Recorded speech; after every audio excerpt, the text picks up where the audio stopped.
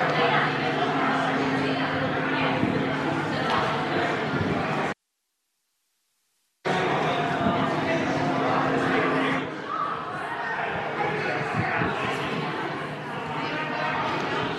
return to your seats when you get a chance, and we will continue our worship this evening.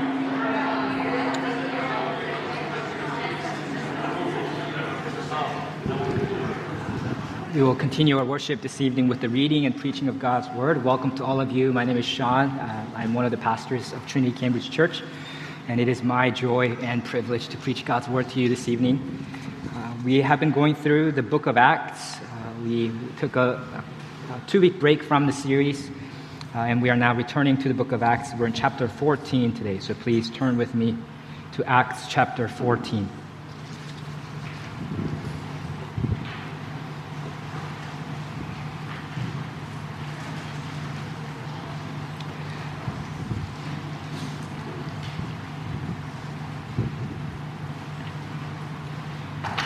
Let's pray for the reading and preaching of God's Word.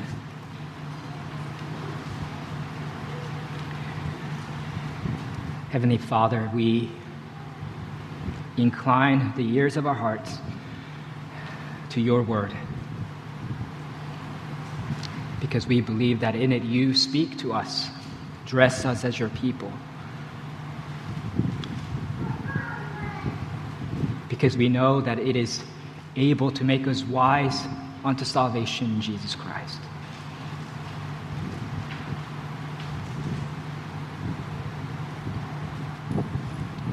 And we pray that as we listen to your word this evening, that you would so build up our faith in your word, it would make each of us bold evangelists, bold gospelizers,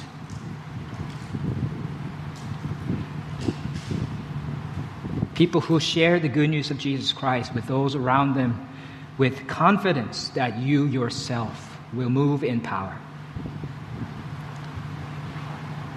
and bear witness to your word.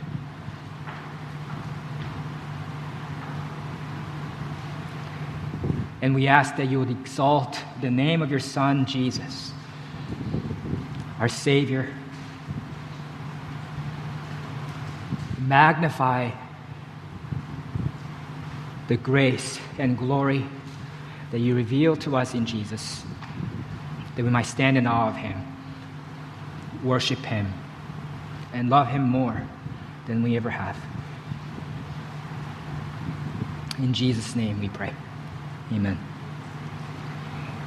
Acts chapter 14, verses 1 to 28.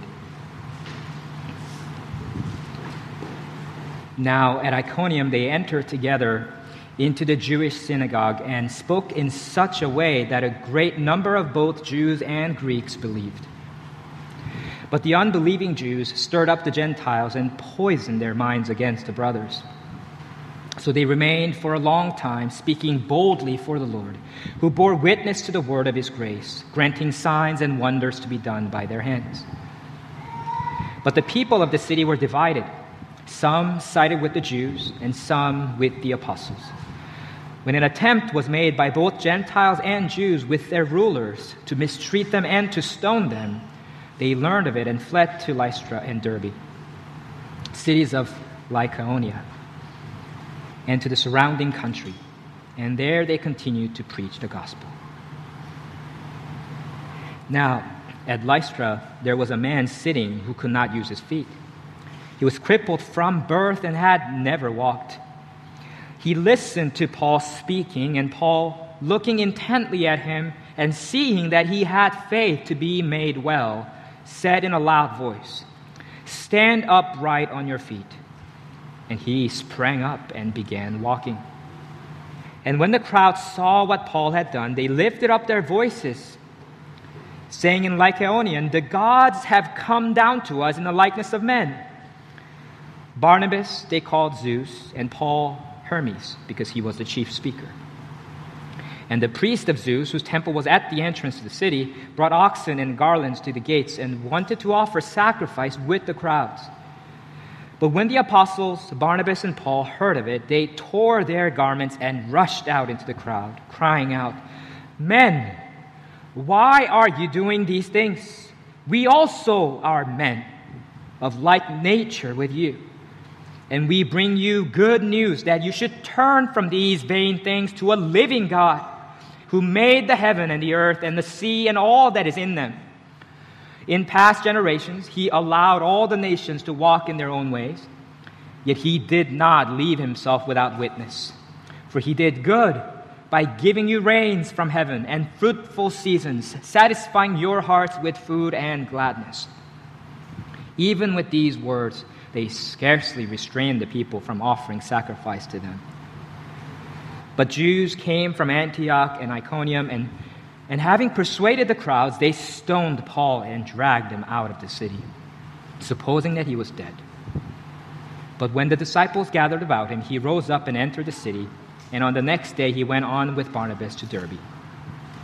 When they had preached the gospel to that city and had made many disciples, they returned to Lystra and to Iconium and to Antioch, strengthening the souls of the disciples, encouraging them to continue in the faith, and saying that through many tribulations we must enter the kingdom of God. And when they had appointed elders for them in every church, with prayer and fasting they committed them to the Lord in whom they had believed. Then they passed through Pisidia and came to Pamphylia, and when they had spoken the word in Perga, they went down to Attalia, and from there they sailed to Antioch, where they had been commended to the grace of God for the work that they had fulfilled. And when they arrived and gathered the church together, they declared all that God had done with them, and how he had opened the door of faith to the Gentiles. And they remained no little time with the disciples. This is God's holy and authoritative word. God has a funny way of telling us to do things that we are not able to do. He tells us to join him in Christ's mission of seeking and saving the lost, but we are unable to do so. For he says in Ephesians chapter 2, verse 8, "By grace you have been saved through faith, and this is not your own doing, it is the gift of God." God tells us to consider how to stir up one another to love and good works.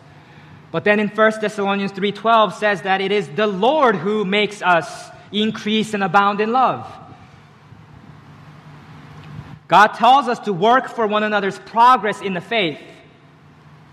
And yet we are told in 1 Timothy chapter 1, verse 14, that faith overflows to us by the grace of our Lord. God tells us to impart his wisdom to one another, and yet Ephesians 1, verse 17 tells us that it is the Father of glory who gives us the spirit of wisdom and revelation in the knowledge of him. God tells us to work for one another's joy in the Lord. And yet we are told in Romans 15:13 that it is God who fills us with joy, with all joy. In other words, all these things that God commands us to do, we cannot do by ourselves. But he does this, he commands us in this way, not because he wants us to fail, but because God intends to help us, because he wants us to join him in the work that he is doing. As the 20th century evangelist Billy Graham once said, "The will of God will not take us where the grace of God cannot sustain us." That's what we see going on here throughout the book of Acts, which, though the full title of the book is Acts of the Holy Apostles by Luke the Evangelist, it may aptly also be called the Acts of the Holy Spirit. Because as the apostles are bearing witness to Jesus and to the Word, it's God himself who confirms their witness by his own witness. As we bear witness to him, God authenticates our proclamation. And that's the main exhortation of today's passage, that we are to speak the gospel of grace, trusting God to authenticate the proclamation of his word. God does this through the witness of signs, which we see in verses 1 to 10, the witness of creation, verses 11 to 18, and the witness of the suffering church in verses 19 to 28. In chapter 13, if you recall, Barnabas and Saul, who were called by God to be missionaries, were set apart and sent out by the church in Antioch. This is the Antioch in Syria, which is different from the Antioch in Pisidia that's mentioned throughout this chapter, chapter 14. And here in chapter 14, they are entering Iconium. Iconium is the ancient name of the modern city of Konya, which is a major city in Turkey. It was a politically important city at the time. And it says in verse 1, "Now at Iconium they entered together into the Jewish synagogue and spoke in such a way that a great number of both Jews and Greeks believed." Paul and Barnabas, as was their custom, first enter the Jewish synagogue to preach the gospel because they know that they already have a lot of common ground with the Jews. And it says that they spoke in such a way that a great number of both Jews and Greeks believed. So that means the manner in which they spoke was persuasive and winsome. As we will see later in verse 27, the ultimate credit for this success in their missions work belongs to God, because they say that God had opened the door of faith to the Gentiles. They look at what God has done with us, or more literally through us.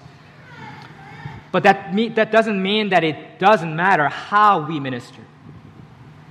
It matters how we as God's people go about speaking the gospel of Jesus Christ.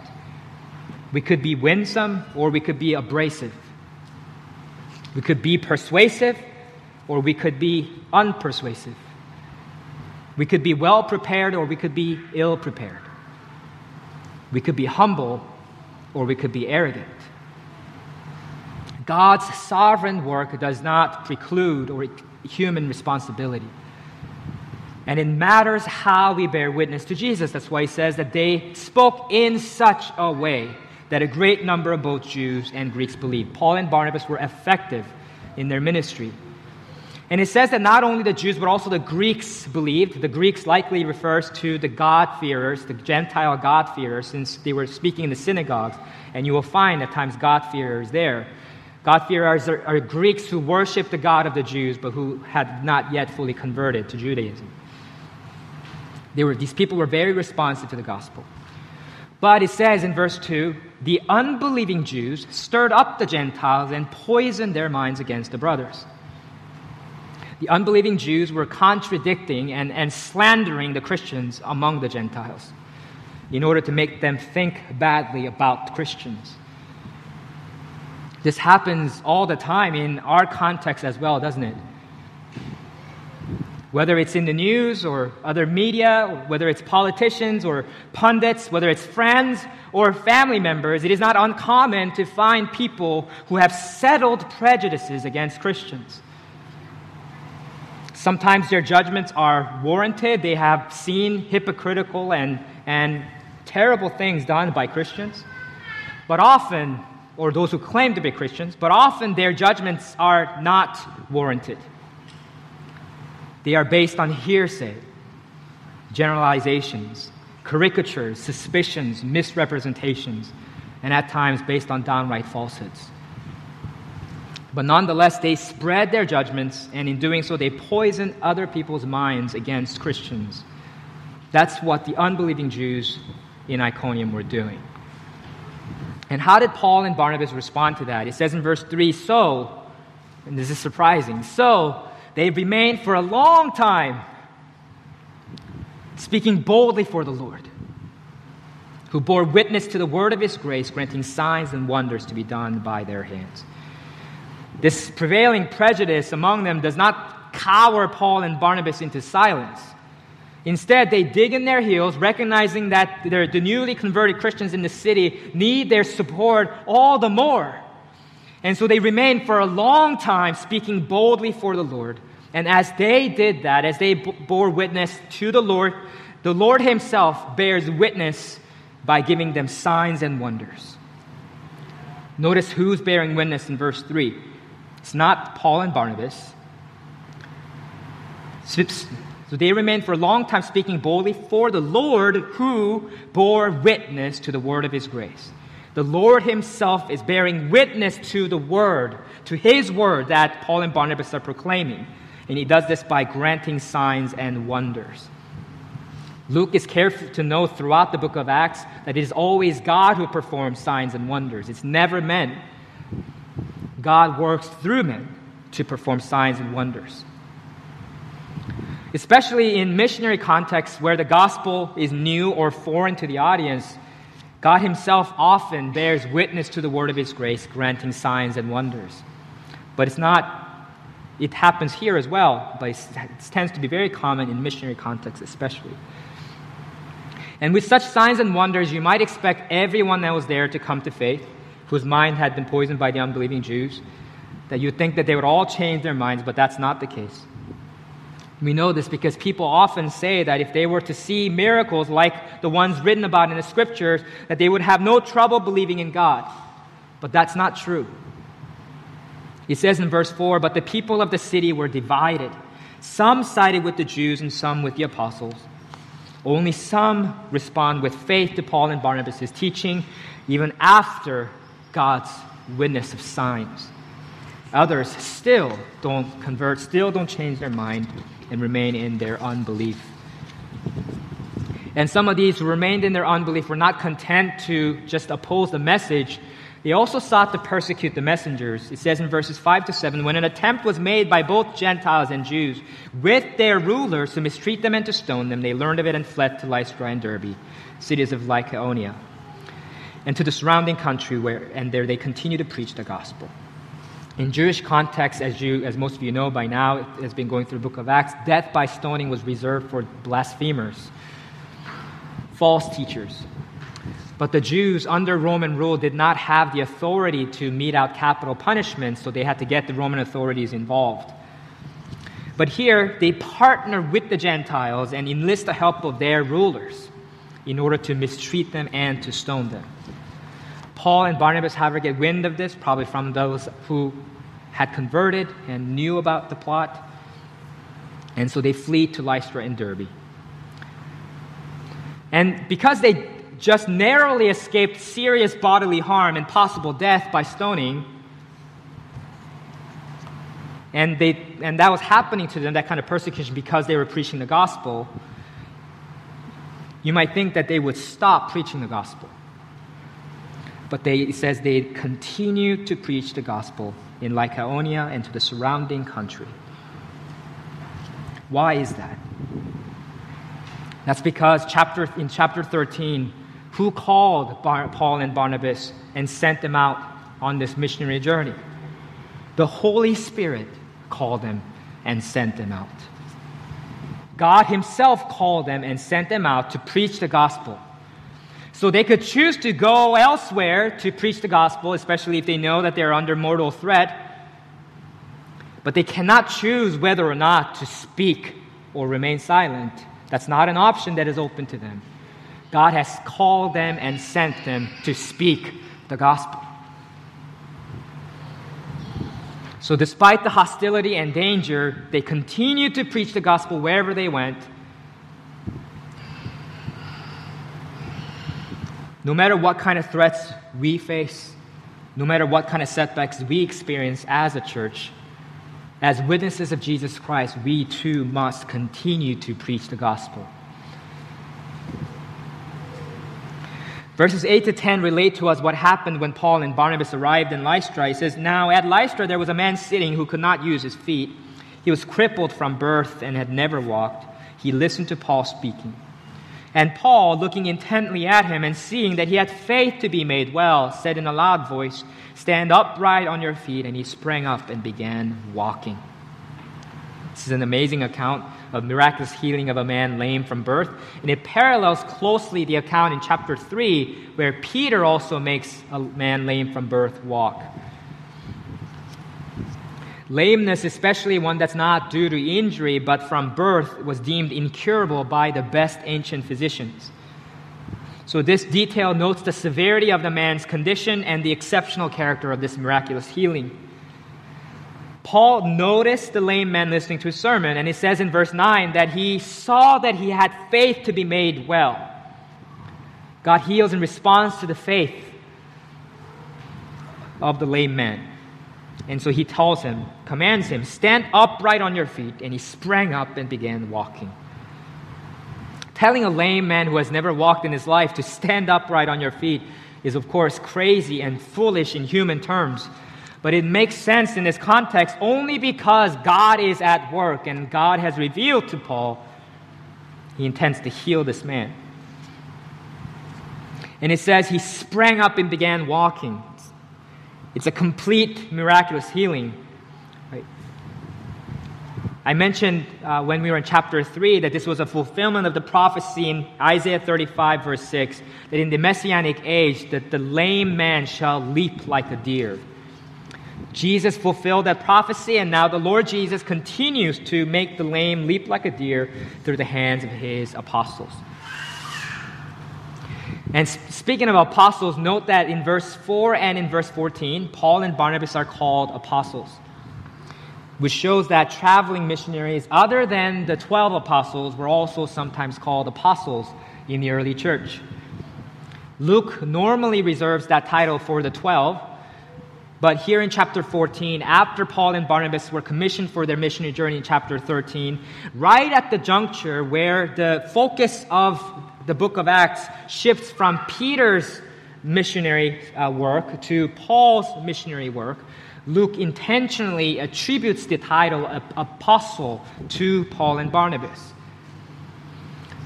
Similarly, he intentionally recounts a miracle that is very similar to the miracle that Peter performed early in chapter 3. And I think he's doing all of this intentionally as a way of certifying to his audience, to his readers, to his hearers, that Paul and Barnabas are genuine apostles who preach the same apostolic message of the 12 apostles. We must remember that that is our call also, to preach that same apostolic message. We do not have the option of choosing for ourselves what message to preach. There are too many people in the world who claim to be Christians or claim to be a follower of Jesus, and yet deny the very gospel that Jesus himself entrusted to his 12 apostles. They should freely admit instead that they are innovators, inventors of a new religion, rather than laying claim on historic Christianity. True Christians are disciples of Jesus Christ who preach the same gospel that he himself entrusted to his 12 apostles. That's why Acts 2:42 said that the early Christians were devoted to the apostles' teaching. And it is this apostolic gospel that God himself authenticates by granting signs and wonders. In addition to the witness of signs, we see the witness of creation in verses 11 to 18. It says in verses 11 to 13, "And when the crowd saw what Paul had done, they lifted up their voices, saying in Lycaonian, 'The gods have come down to us in the likeness of men.' Barnabas they called Zeus, and Paul Hermes, because he was the chief speaker. And the priest of Zeus, whose temple was at the entrance to the city, brought oxen and garlands to the gates and wanted to offer sacrifices with the crowds." Luke notes that the crowds here were not speaking Greek, but actually speaking Lycaonian. Even though after Alexander the Great conquered this region around 333 BC, Greek became the language of the people. Some of the indigenous languages still survived for a time, and as you can see here, one of them was Lycaonian. The Greeks mocked foreign speech as sounding like bar, and so that's why they were called barbarians. And they called all foreigners barbarians, so Lycaonians were barbarians. And soon thereafter, in history, the word barbarian took on deeply pejorative connotations because many prideful Greeks viewed foreigners as uncivilized and uncultured. But even while the Greeks made such distinction, the early church did not make only the Jews and Greeks the object of their missionary efforts. They went to every nation, even to the so-called barbarians. So Paul says in Romans 1 verse 14, "I am under obligation both to Greeks and to barbarians." In Colossians chapter 3 verse 11, he writes that in Christ there is not Greek and Jew, circumcised and uncircumcised, barbarian, Scythian, slave free, but Christ is all and in all. We see this universal principle at work here. Paul and Barnabas make no distinction between Jew and Gentile, or between Greek and barbarian. They preached the gospel indiscriminately to all, because it's the only message that saves. Unfortunately, however, the crowds in Lystra conclude that Paul and Barnabas are gods who have come down in the likeness of men. They are right to conclude that healing a man who is lame from birth is something that only a divine being can do. They were correct in their conclusion. But they were wrong to conclude that it was, in fact, Paul and Barnabas themselves who have done this. We know from verse 3 that it was God who was granting signs and wonders to be done by their hands. And it's this misunderstanding that makes the crowd hail Paul as Hermes and Barnabas as Zeus. These people worshipped Zeus as the chief god, the sky father, as they called him, their highest god. They believed that Zeus gathered rain and gathered clouds and then sent rain and lightning and thunder. They also worshipped Hermes, whom they said was Zeus' son. Hermes served as the messenger of Zeus who traversed lands of the living and the dead. And since they believed that Hermes served as Zeus' mouthpiece, they conclude that Paul must be Hermes because he's talking the most. There was a local legend in that area at the time that two gods had wandered among people in their region. And the legend goes that nobody offered these two gods any hospitality until Philemon and Baucis, an older couple, did. Subsequently, the gods rewarded the couple and made them priests in the temple of Zeus and punished the other people who showed them no hospitality. This is a legend that was circulating at the time. And considering this, it's easy to see how this grave misunderstanding about Paul and Barnabas arose. The people of Lystra don't want to miss another opportunity to show hospitality to the gods. And so they go and fetch the priest of Zeus, who brings oxen and garlands to the gates to offer sacrifice with the crowds. Barnabas and Paul are not happy about this, of course. It says in verse 14, "But when the apostles Barnabas and Paul heard of it, they tore their garments and rushed out into the crowd." If they were charlatans out for their own glory and profit, they would have basked in their newfound glory and fame. But because they were apostles, messengers sent out by God, accountable to God, they are deeply upset. And they show their indignation by tearing their garments. They cry out in verse 15, "Men, why are you doing these things? We also are men of like nature with you. And we bring you good news that you should turn from these vain things to a living God who made the heaven and the earth and the sea and all that is in them." We're humans. We're mortals just like you. Why are you doing these things? What they assume, of course, is the truth that only a divine being is worthy of worship. Human beings are not worthy of worship.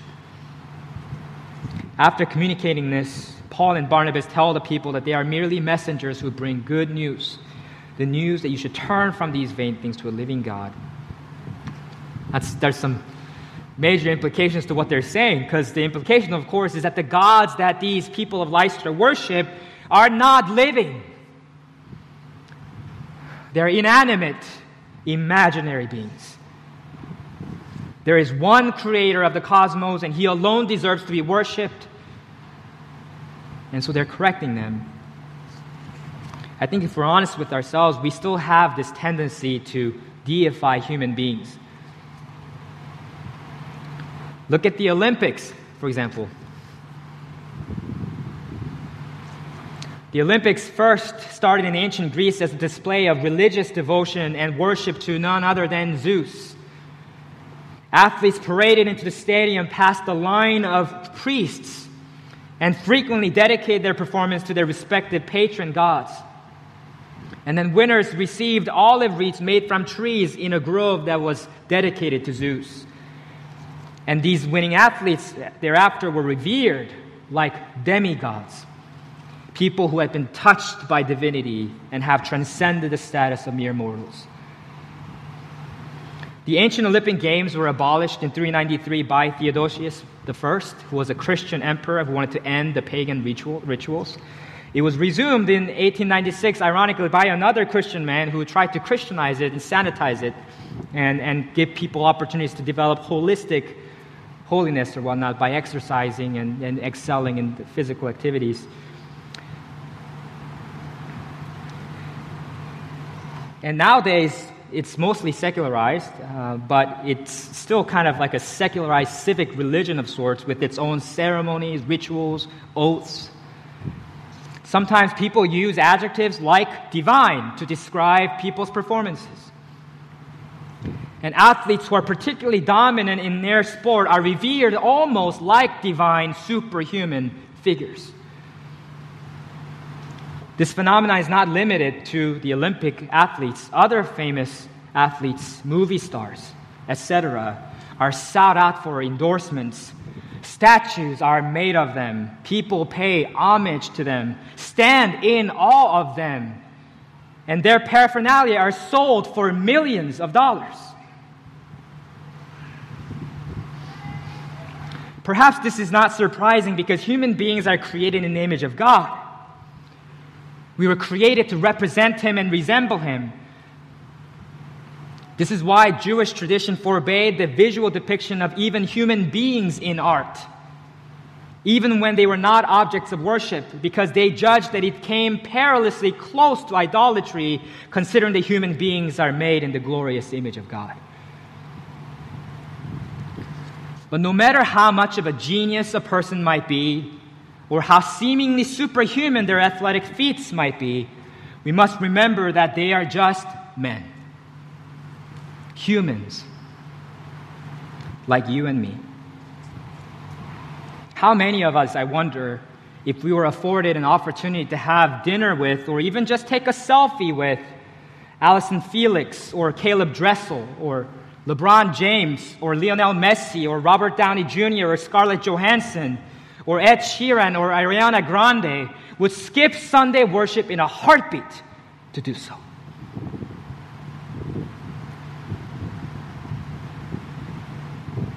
Do we really realize that when we worship, we are in the presence of the living God who created the heavens and the earth? Do we realize that here God personally speaks to us from His Word? Do we realize that the very Spirit of God fills us more and more as we sing praises to Him?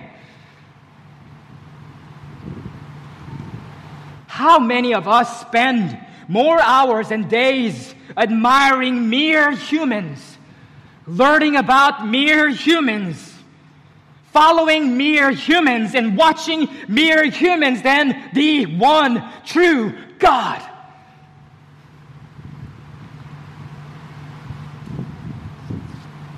How many of us aspire to be like them? To be famous, to be adored and respected and paid like demigods?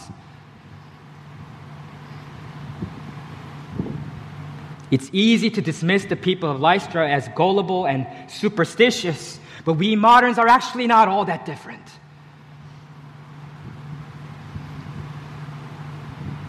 Men, why are you doing these things? They are mere mortals. We are mere humans. And here's the good news that we should cling to instead. We may turn from these vain things to a living God.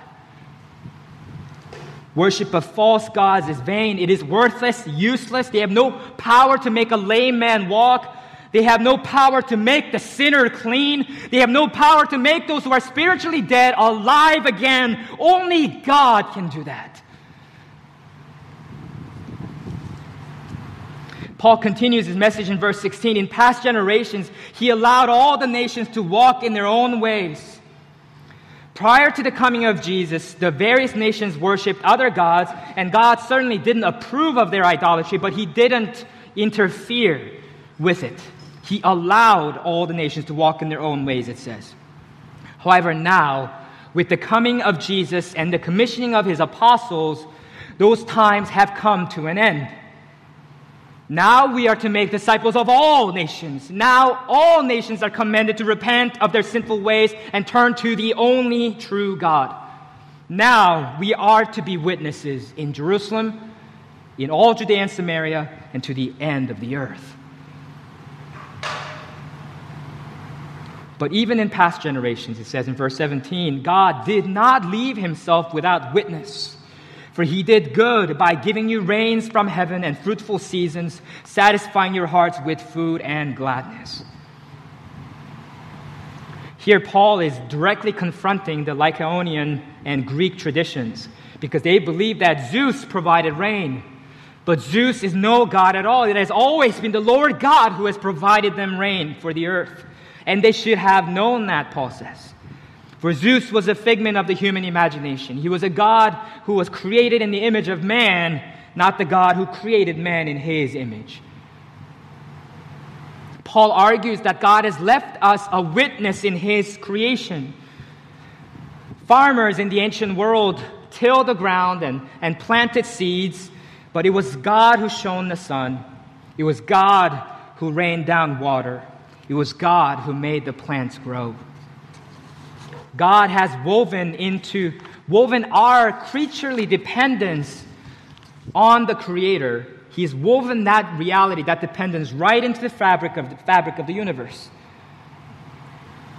So that from the beginning, our very survival depended on things that were outside of our control.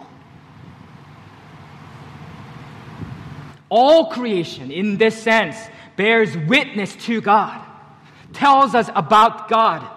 Paul says something very similar in Romans 1:19-20. He says, "For what can be known about God is plain to them, because God has shown it to them. For his invisible attributes, namely his eternal power and divine nature, have been clearly perceived ever since the creation of the world in the things that have been made. So they are without excuse. The heavens declare the glory of God. The sky proclaim his handiwork." There are 19 independent, fundamental physical constants that keep the world running. That's about all I know about them. So if you really want to know more about them, ask the physicists in our church. But the speed of light, the gravitational constant, the electric constant, if any one of these constants were off by even 1 part in a million, or some of them 1 part in a million, the universe would cease to exist as we know it, and our lives would not be possible. The sovereign God has fine-tuned this universe so that we might live in it. All creation bears witness to God. And yet, so many people in the world live without honoring God as God. They have exchanged the glory of the immortal God for images resembling mortal man and birds and animals and creeping things. Instead of worshiping the Creator, they worship the creatures. Instead of looking to God as their provider, they look to the products He has made to provide for them. Instead of looking to God as the giver of all good gifts, we enjoy His gifts without acknowledging the one who has graciously given them all to us. This is the folly of unbelief. What are the vain, empty things in your life you're tempted to turn to instead of turning to God? In what ways have the creatures displaced the Creator in your life as the central object of affection and aspiration?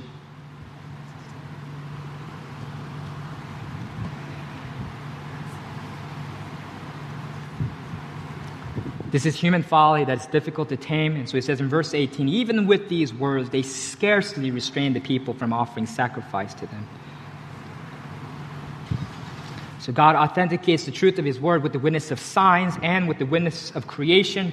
And we also see in verses 19 to 28 that God authenticates His word by the witness of the suffering church. Paul and Barnabas just barely succeeded in restraining the people of Lystra from offering sacrifice to them and worshiping them. But then look at what happens in verse 19. But Jews came from Antioch and Iconium, and having persuaded the crowds, they stoned Paul and dragged him out of the city, supposing that he was dead. The crowds that not long ago were blaspheming, hailing Paul and Barnabas to be gods, are now persuaded by the unbelieving Jews who had come from Pisidian Antioch and Iconium to stone Paul, which is the punishment reserved for blasphemers. How fickle people are. This is why we must ultimately look to God and depend on Him and not on man. The crowds that turn to you can just as quickly turn against you. Apparently, Paul has sustained significant injuries because the mob believes him for dead. They think he could be dead. But God did not have it in His plans to have Paul die that day. So it says in verse 20, "But when the disciples gathered about him, he rose up and entered the city, and on the next day he went on with Barnabas to Derbe." It seems like Paul may have done some great acting, possibly, because he was just lying there until he was surrounded by the disciples. And then it says he rose up and entered the city. And since he was well enough to travel on the following day, his injury probably was not critical. And of course, what else do you expect them to do when they arrive next in Derbe? It says in verses 21 to 22, "When they had preached the gospel to that city and had made many disciples, they returned to Lystra and to Iconium and to Antioch, strengthening the souls of the disciples, encouraging them to continue in the faith, and saying that through many tribulations we must enter the kingdom of God." This narrative is written with no dramatic flair. It's just straightforward reporting. And yet I find this account so moving. Having preached the gospel in Derbe, Paul and Barnabas returned the way they came, back to Lystra, where Paul was stoned, back to Iconium and to Pisidian Antioch, where they were driven out by hostile crowds. Why did they take this risky route back? It says in verse 22 that they were strengthening the souls of the disciples, encouraging them to continue in the faith, and saying that through many tribulations we must enter the kingdom of God. When you repent of your sins and believe in Jesus Christ and you are baptized, you are indwelled by the Holy Spirit and you are born again into the family of God. That's what it means to become a Christian. But just as a mother, after giving birth to a child, doesn't say, "Phew, my work is done. Good luck with the rest of your life." But instead takes the child, nurses the child, takes care of the child until he has matured into adulthood. Being born again into the family of God is only the beginning of the Christian life. Baptism is the starting line, not the finish line. And we as Christians are supposed to grow and mature in Christ-likeness for the rest of our lives. And it is for this reason that Paul and Barnabas take pains to revisit the churches that they have planted, the believers that they have gathered into these cities, so that they might strengthen their souls and encourage them to continue in the faith. Those in the church need to be encouraged to continue in the faith because not all do. There are people who, by every appearance, seem to be Christian and yet fall away from the faith, thereby proving that they didn't belong to Christ after all. So we must encourage one another, spur on one another, and strengthen one another. And that's the role of the local church. It says in verse 23 that when they had appointed elders for them in every church, with prayer and fasting, they committed them to the Lord in whom they had believed. Paul and Barnabas organized the converts from their evangelistic efforts, and they gather them together and then appoint elders for them to lead them, to exercise authority over them, so that they might function as local churches. This is the way God has designed Christians to grow and persevere in faith and obedience. It doesn't happen in isolation. It doesn't happen without the proper leadership structure that God Himself has instituted. And notice the preposition that he uses. They appointed elders for them in every church. For them. That's for their benefit. For their blessing. Those who exercise authority in the church as elders do not exist to enrich or indulge themselves. They exist for the church. People often see authority only as a privilege, replete with prerogatives and perks, something that everyone wants to have. But Christian authority in particular is more a service, full of humiliations and self-denials. Something that I think most people, if they really saw what it entailed, if they really saw it for what it is, I think most people would not want it for themselves.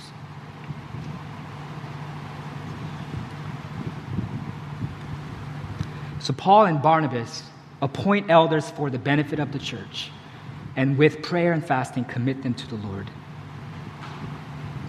And then after visiting the cities where they had preached, they returned to Antioch.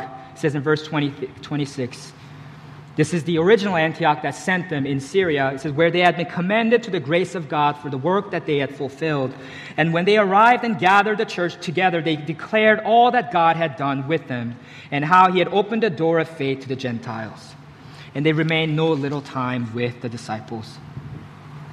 They go back to the church that sent them in order to give an account of their missionary journey, to report back to them, because they knew that they were accountable to that church that sent them. Missionaries are not solo Christians, but extensions of the local churches that send them, and they are supported by them and report back to them. And we need the teaching and strengthening and encouraging that take place in the context of the local church, because, as it says in verse 22, God has ordained that through many tribulations we must enter the kingdom of God. This is the way that God has ordained for people to enter the kingdom of God. It only happens through many tribulations. In 2 Timothy 3, chapter 3, verses 10 to 12, I think I have it to project for you guys. Paul is describing to Timothy how he, as a true servant of the Lord, is different from the false teachers who have the appearance of godliness. And this is how he distinguishes them. Paul says, you have followed my teaching, my conduct, my aim in life, my faith, my patience, my love, my steadfastness. But that's not all. He says, my persecutions and sufferings that happened to me at Antioch, at Iconium, and at Lystra, which persecutions I endured. Yet from them all the Lord rescued me. Indeed, all who desire to live a godly life in Christ Jesus will be persecuted. Paul considered the sufferings and persecutions he endured for the Lord's sake to be the bona fides of his apostleship. You want to know how I'm a true apostle of the Lord Jesus? Look at how I've suffered. Look at how I was stoned in Lystra. Look at how I've been persecuted. Look at how I'm driven out of every city I go to preach the gospel.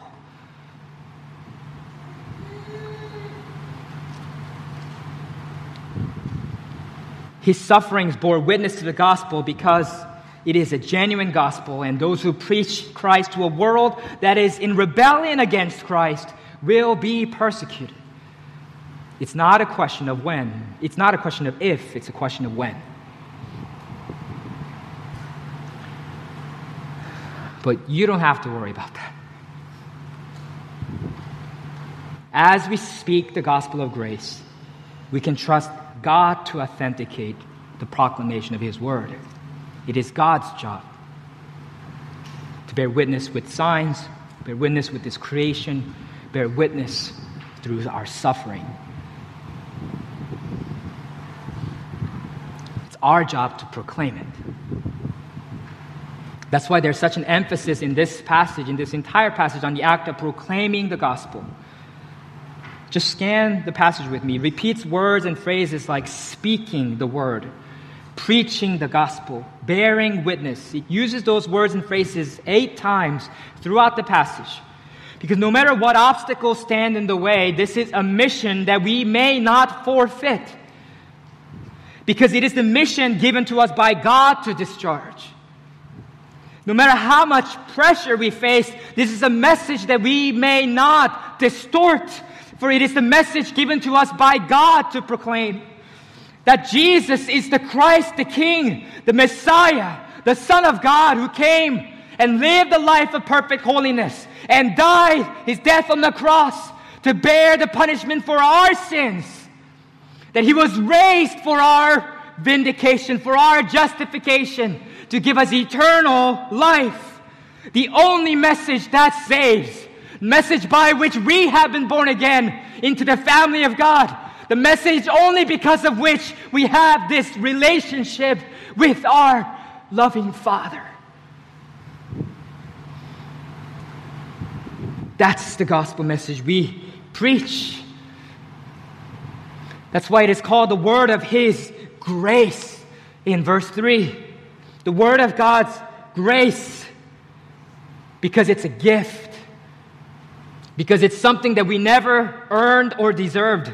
We were sinners who had forsaken our relationship with God, who had abandoned our worship of God, our allegiance to God, and we rightly deserved the word of judgment, the word of condemnation. But instead, we received the word of His grace, His favor, His mercy. All because of God's love for us.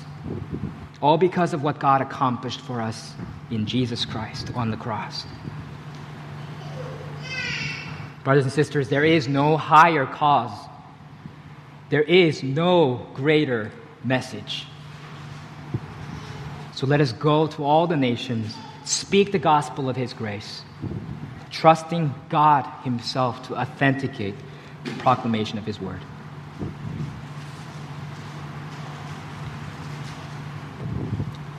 Please take a moment in silence to reflect on this and to ask yourself what the Holy Spirit is highlighting for you, bringing to your attention. And after you've done that, we're going to respond together by praying as a church out loud.